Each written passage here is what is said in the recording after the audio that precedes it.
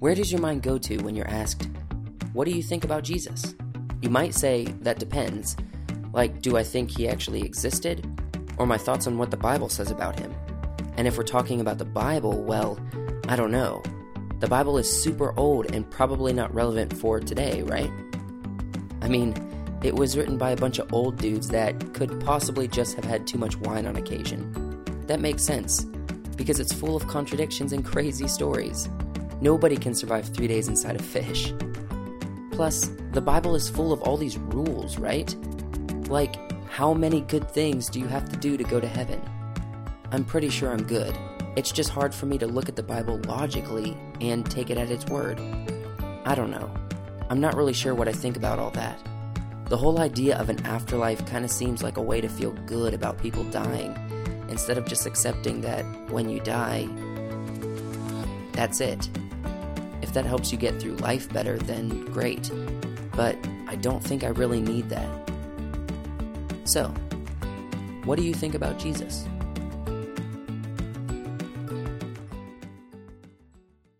All right, good morning, everybody. Welcome to GraceLife. How are you guys doing? It is so good to worship with you on Easter. If you're a guest, we especially are just so glad you're here. Hope you're having a great time experiencing God's presence. That would be the first and most important thing for us.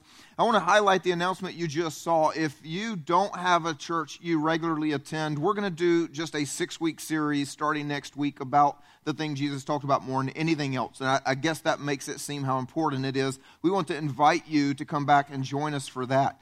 For those of you that GraceLife is your church, then on the way in, you were handed one of those cards about this series that we're getting ready to do. So take it and invite a friend. Bring a friend with you for the next 6 weeks as well. Again, if Jesus talked about it this much, it's got to be good for us. And so, but I can't resist the opportunity to ask this question.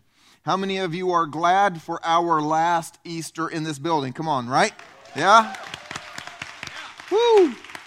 Man, I'm so excited every time I go over to that building and just see what God has done already. And I can't wait to see what the next 12 months holds for Grace Life Church as we go over there and have our first Easter there, first Christmas, but first a lot of things. It's just going to be exciting. So anyway, so I guess you're all aware it's April Fool's Day, right?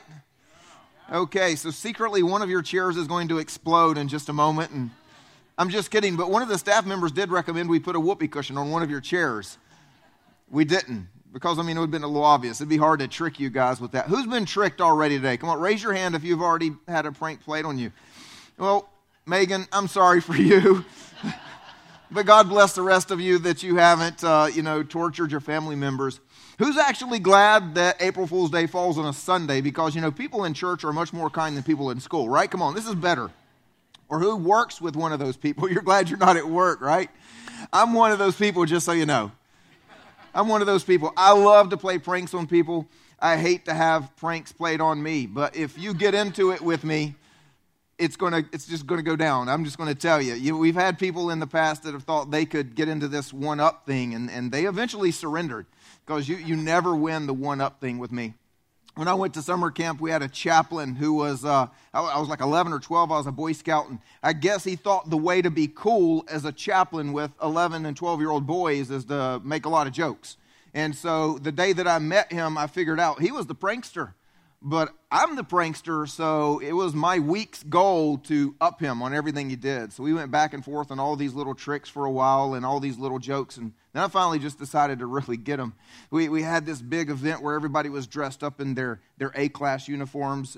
Any Boy Scouts know what I'm talking about? Come on, anybody? There you go. A couple of you in the room. And you got like the little reds, everything. Yeah, he was just all dressed up.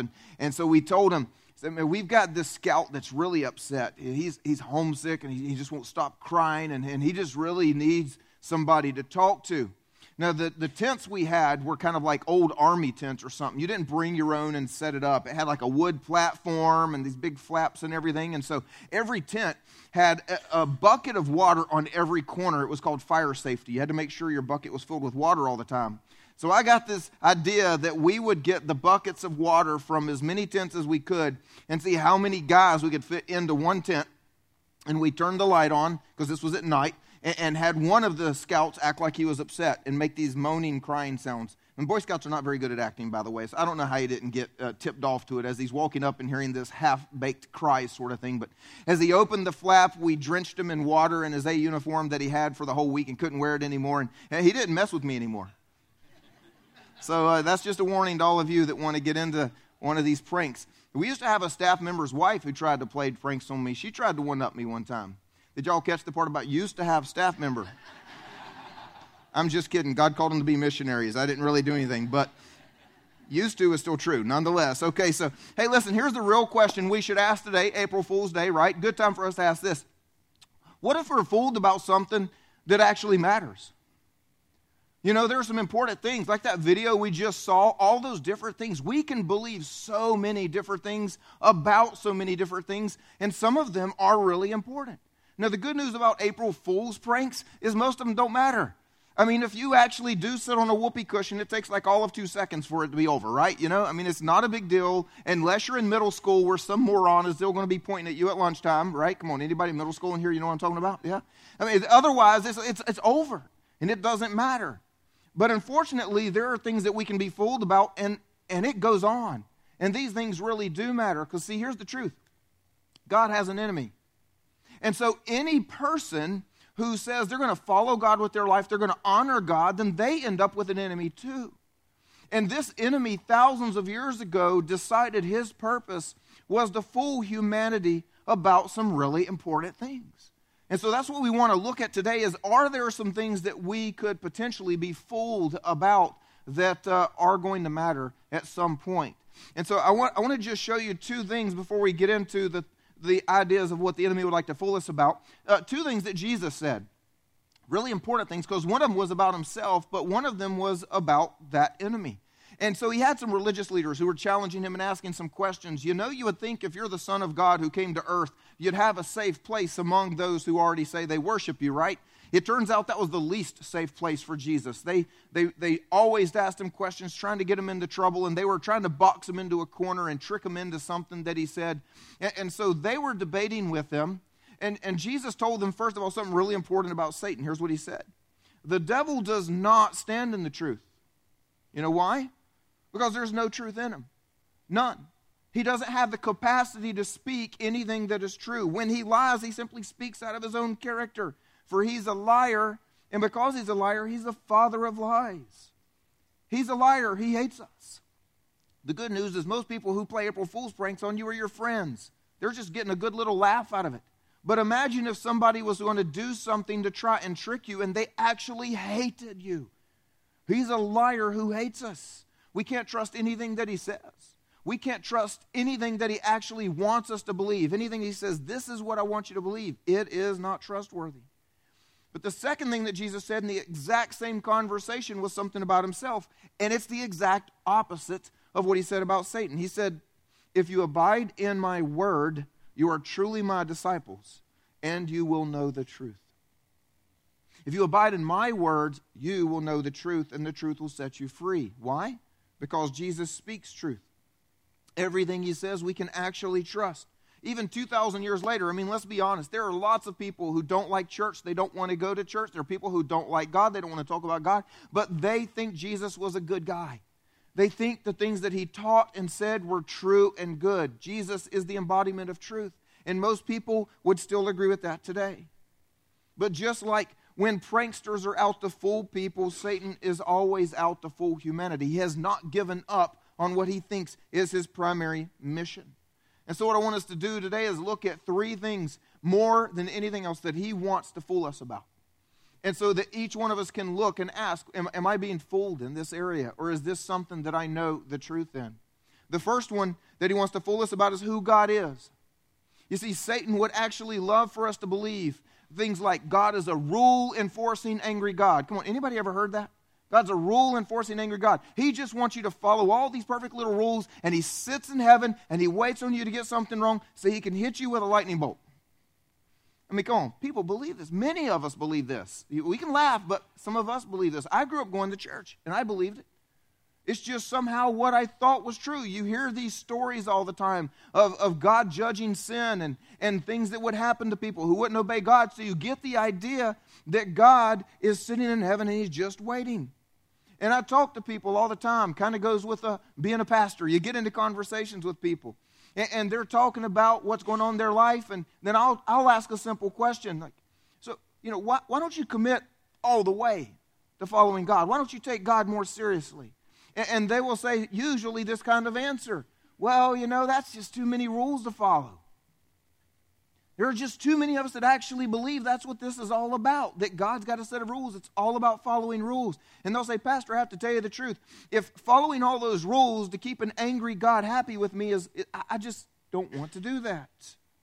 Well, it turns out he's not a rule-enforcing angry God. He's actually a forgiving, loving God, the exact opposite of what Satan says about him. See, the Bible says this, but God, those are two of the best words in all the Bible. Y'all know that? But God demonstrates his own love for us in this. While we were still sinners, while we were breaking every rule that God would ever want us to follow, he struck us with lightning. No. It says Christ died for us. But God says one thing about the enemy, but God is another. But God forgives us for the rules we break. It doesn't sound like an angry rule-enforcing God. But God sent Jesus to die because we couldn't follow the rules, right? Out of his love for us. I'm going to tell you the truth. I have 4 kids. I do not understand why that elicits laughter at every service. I've said this.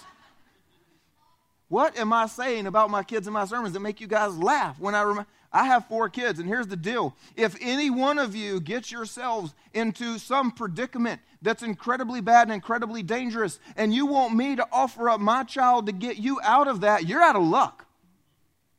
I actually do love my kids. You're on your own. It does not come with the job description of pastor that I've got to give one of my kids for one of your stupidity. But it comes with God's. Isn't that amazing? For our mistakes, God loves us so much that he gave his son. That doesn't sound like a rule-enforcing angry God to me. That sounds like a loving God.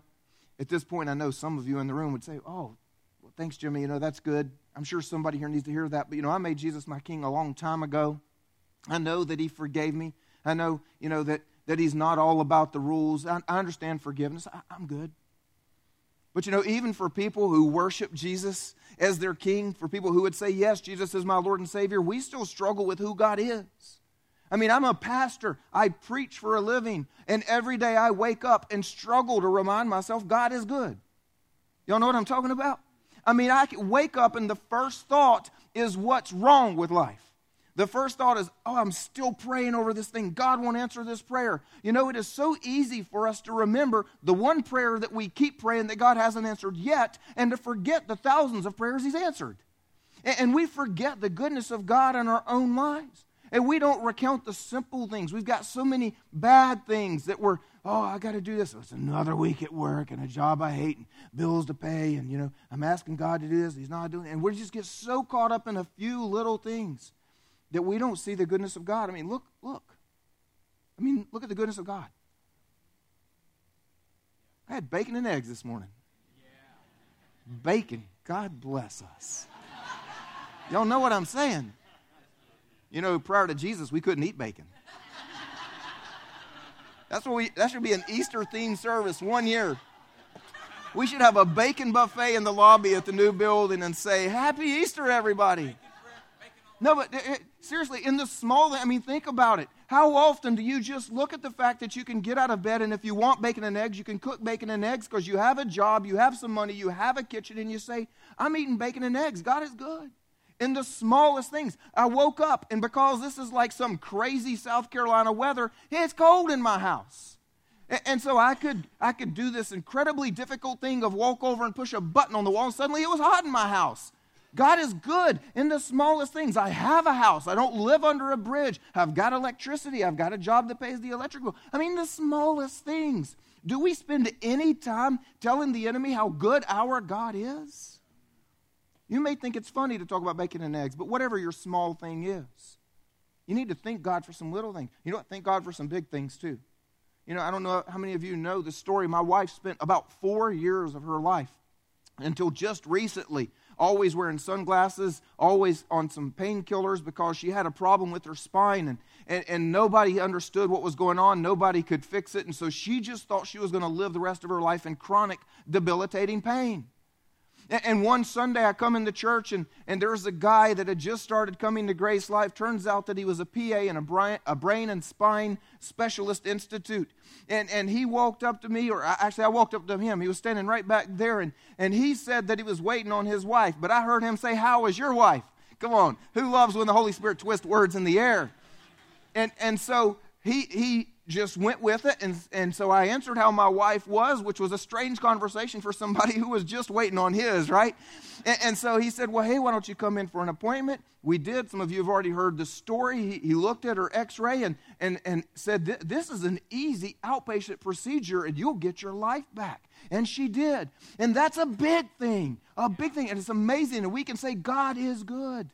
So I don't know if you're just thanking God for bacon and eggs or healing for something that you were living with for years, but we need to know the truth about who our God is. We need to stand in that truth every day. The second thing the enemy wants to fool us about is who we are. If he can't take us down with who God is, he's going to take us down with who we are. You see, Satan would love for us to believe that we're just merely biological beings. We're just all a bunch of cells and bones and all that sort of stuff put together. And as a result of that, our existence is temporary. And, well, that means it's relatively meaningless. Not much is going to last. But God, I like those words again, but God says otherwise. It says we are God's handiwork. That means we're made by Him. Specifically, that means that He made Kent to be Kent. He doesn't have some mass-produced assembly line, guys coming out over here and girls coming out over here. No, it's not working that way. He takes the time to say, who do I want Kent to be? Who do I want Lane to be? Who do I want Anna Carroll to be? Who do I want Daniel to be? Who do I want Ramona to be? I mean, that's what He does. He's making every individual. We are His handiwork. And then catch this part. Created in Christ Jesus to do good works. We're created by God not just to exist. We're created by God to do something that matters. And the enemy wants you to wake up on Monday and go, "Oh, another day." God wants you to wake up and say, "Yes, another day to change the world in Jesus Christ." That is it. And it's just one of the biggest lies. Let me just tell you, if we could ever figure out who God made us to be, the enemy would run and hide. I think one of the things that gives him so much power on the earth is the number of people that call Jesus their king but don't know who they are. We know who Jesus is, but we don't know who they are, who we are. I want you to just imagine this, since we're near Fort Jackson. It's a good military kind of way of thinking, but I want you to imagine that we decide that we're going to deploy 10,000 soldiers to deal with some problem somewhere, a problem of evil. It's a small force. It's not many people. And we're just going to send so many. We're going to overwhelm them. We're going to do this thing. But then about 9,900 of those soldiers sit down in the field and just to listen to the general speak. They just want to hear his pep talk about what we're going to do when we go into battle and how we're going to win the battle, because there's so many more of us and we've got this thing. And so you end up with one general and a couple of people, maybe about 100 of them, that are helping make sure those 9,900 are comfortable as they're sitting on the ground. And are we going to defeat that force over there? No. And sadly enough, that's what the American church is like. Because the enemy has fooled us into thinking God can't use you. He can't use you. I mean, what could He do through you? You're just a high school teacher. You're just a drill sergeant. You're just a police officer. What is He going to do with that? He's going to change the world with that. That's what He's going to do. He's going to have a teacher who creates an atmosphere where Jesus reigns in that classroom. He's going to create a police officer that stands for justice. And He's going to have a drill sergeant who's actually interested in not just raising up a soldier, but raising up a whole being, a whole person, and cares about more than just what they can do with a gun, but what they can do with a gun and what they can do with their soul. I mean, that's what God would do with you. See, God would say, "Yeah, I know what you did last night, and I still can use you." The enemy says, "No, you should be afraid of who you are. You should be ashamed of who you are. You look in the mirror and you know there's no good there." And God says, "Look in the mirror. There's good there. There is good there." See, the enemy wants to fool us about who we are. We are God's most prized creation. We're His unique creation, made in His image. The imprint of God is in us. And you know how you know the imprint of God is in you? Read the news. Read the news and see what it does to you. You read some article about how some person was unjustly treated, and it makes you angry. And you say that shouldn't be that way because the imprint of a perfectly just God is on you. You read some article about some evil governmental force treating its people wrongly, and it makes you angry because the imprint of a God who hates evil is on you. You see, the enemy would hate for us to know who we are. We have a purpose. We are God's prized creation. And the third thing that the enemy would love to fool us about, more than just April Fool's Day, is our need for Jesus. He'd love to fool us about our need for Jesus. His lie is incredibly simple. It goes like this. You don't need Jesus. That wasn't even complicated at all, was it? That's what he loves to say. You don't need Jesus. And depending upon where you are, your journey in life is how you interpret that. You see, for some of us, we'll get the idea you don't need Jesus because, that whole religion thing isn't that important. Not too worried about that stuff. That's just not important to me. We'd say we don't need Jesus. Some of us would say other things like, well, heaven and hell aren't really all that real, so I don't need Jesus to save me from one or get me to the other. Well, if you try hard enough, you can be good enough. I don't need Jesus. Well, I don't need Jesus because if I say I need Jesus, I'm going to have to give up too much fun stuff to do it His way. So I don't need Jesus. I mean, we say all kinds of things. But then there are those of us who say, but Jimmy, I know that I need Jesus. I gave my life to Jesus a long time ago. You know what's crazy is that we get confused about our need for Jesus. We actually say, thank you, Jesus, and then turn right around and try really hard to be good enough that we don't need Jesus anymore. It's kind of the Christian curse. It's a nickname, but it kind of works, doesn't it? I mean, it's what we do. We try to prove that's who we are. But Jesus answered, I am the way and the truth and the life. And He's not using extra words. All three of those matter. No one comes to the Father except through me. See, that's what He is the only way to the Father. No other religion would work. No other belief would work. And again, we would say, well, hey, it's the Bible Belt. I'm in a Christian church. It's Easter. So chances are everybody here is saying, I'm Jesus only, man. What are you talking about? But again, we would say, no, I'm going to get to the Father through my own goodness. He's the source of life. And we know that means eternal life. Jesus even said, it would be better for you to enter life, meaning when we die here and start there. So yeah, but what happens sometimes is we think, well, we can put that off. Right? We can put that off because statistically, chances are I'm going to make it a little bit later in life and I'm not really ready to surrender to Jesus yet. Some of you are like me. I grew up going to church many times a week. I've told you that before if you've been around GraceLife. But I don't know if I've ever told you this. I had a very clear, distinct thought about when I would surrender to Jesus. And that was when I was 25. Don't ask why. It just sounded good. But I was a teenager. And when I was a teenager, it began to hit me. The pastor would talk about giving your life to Jesus, and that's when I began to actually, you're young enough, you just kind of ignore what the pastor says because, you're just coloring on something anyway. But eventually you get old enough and you start hearing and you start thinking. And I remember as a teenager thinking, so I need to eventually deal with this Jesus thing. And I thought to myself, well, it needs to be a special moment. Because, see, my dad was Presbyterian and my mom was Baptist, so we'd go to different kinds of churches. Like Sunday morning went to my dad's church and Sunday night went to my mom's church. And so I was thinking, well, if I go to my dad's church, you just kind of like raise a little hand. That's not going to be all that special. I want to make my mom happy. I mean, my mom's a good woman. Come on, anybody here, it's not Mother's Day, but y'all know what I'm talking about. Yeah, you got a good mom. And I want to impress my mom, so I need to walk down the aisle like they do at her church. Need to go down to the front. I need to surrender to Jesus. I want to make sure my mom is there. It's going to be a very special moment. I'm planning this thing out. But, I want to be in a mature position with my mom because, if you're a teenager, you don't want your mom coming into your room and harassing you about your new faith kind of thing. So you want to wait till you can go to your own house. You want to get through high school and you want to get through college, And so for some reason, 25 sounded really good. Here's the problem. This whole idea about Jesus being the source of life, it's not just eternal life. It is not just about hoping you live to 25 and then you make Jesus your king. It's about now. You see, Jesus changes our life. He changes the quality of life. Yes, I'm going to heaven because of Jesus, but my life is different now. You see, I used to wake up and feel really guilty and really dirty for the thoughts I had or the things that I'd done. And now I wake up knowing all of that was washed away on the cross. And I wake up and I can smile. I can actually wake up and say, "Good morning, God."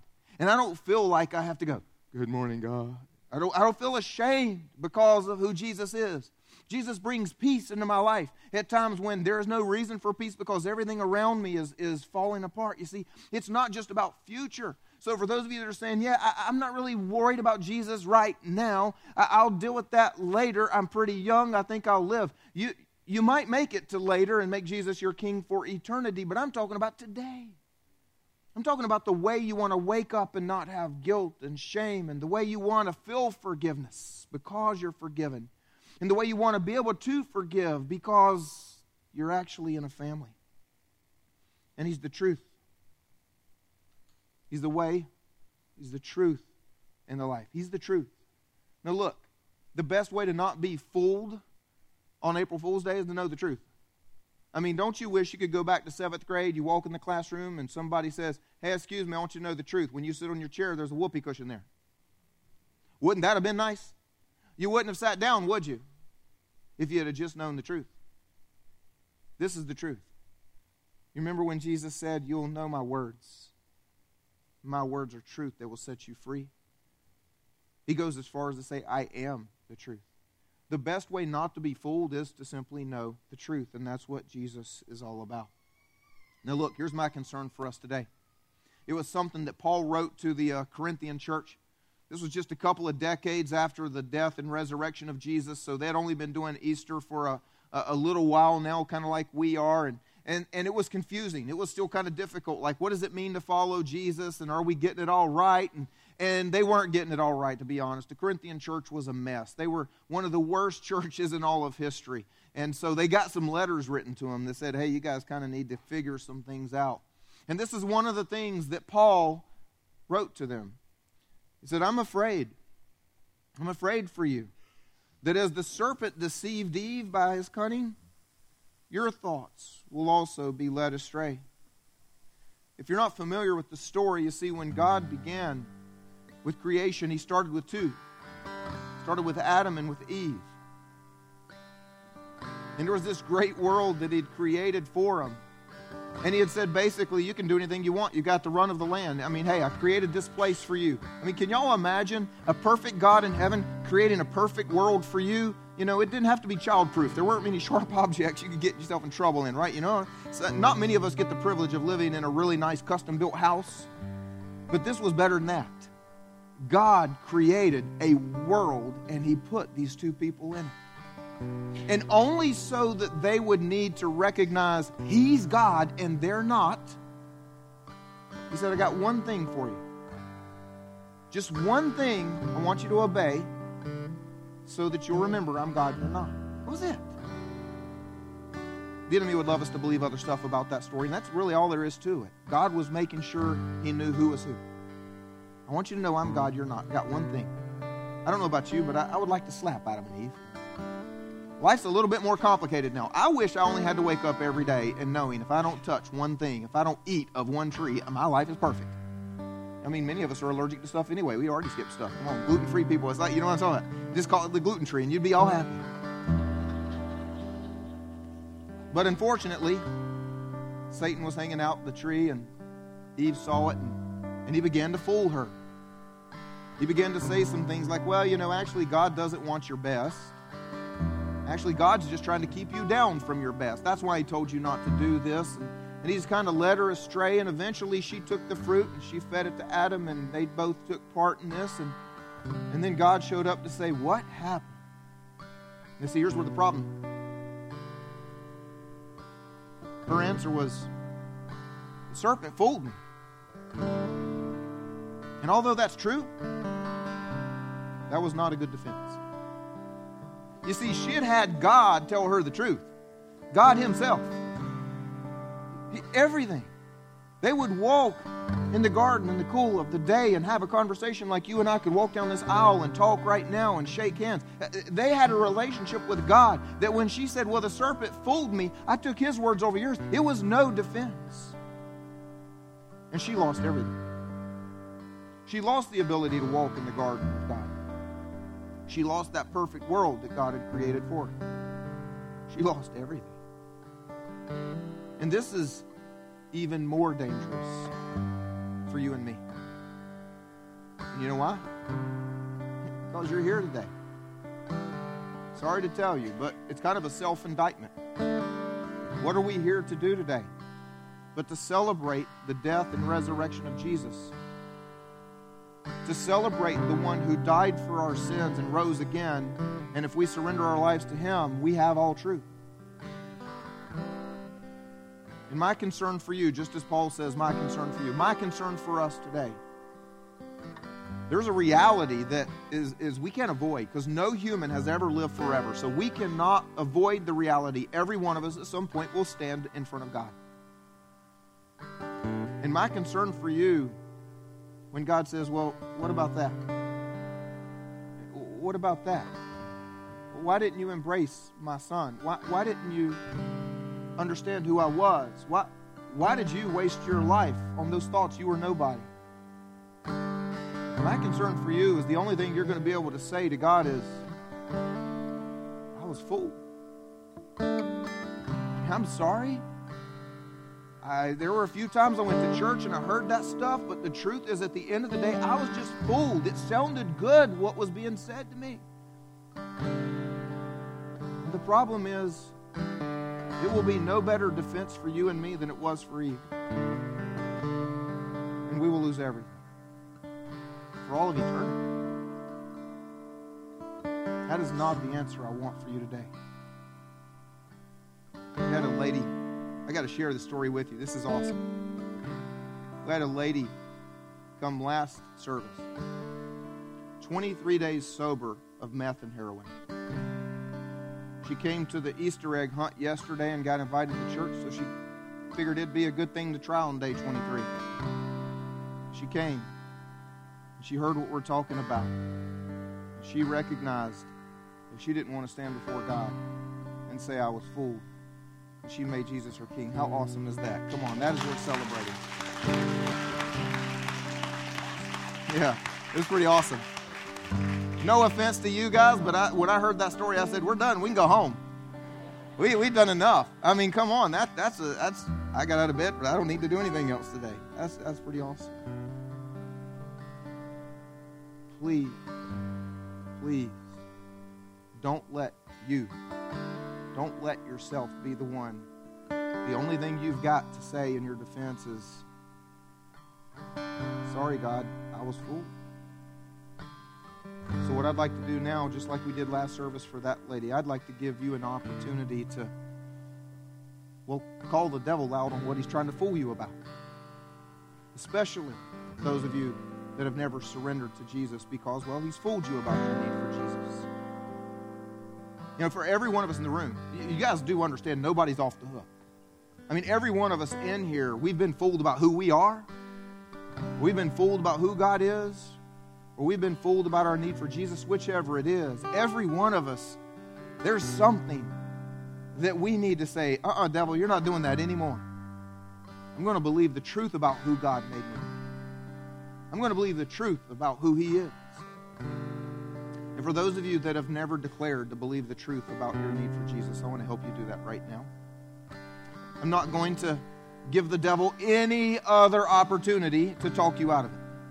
So I'm not going to do what I would have grown up with. I'm not going to ask you to come down the aisle and stand down front. I'm not going to give the enemy anything to whisper into your ear. No. People will laugh at you. People will be embarrassed. You don't want to be the only one standing down. I'm not going to give you that chance. I'm not going to give him that chance. We're just going to pray right where we're seated. Nobody but you and God will know. Because you know what? Those are the only two people that matter. You and God. Would you all join me right where you're seated? Pray. Say something like this to yourself and to God. Lord Jesus, I thank you that you died for me. I thank you that you voluntarily died on a cross for me. I thank you for the love, the mercy, and the forgiveness that you have for me. And now, I want to live for you. I want to live for you. And my simple prayer in this place today is that you would give me a life of great meaning and great purpose. Amen. Let's celebrate with those people. Amen. Yeah.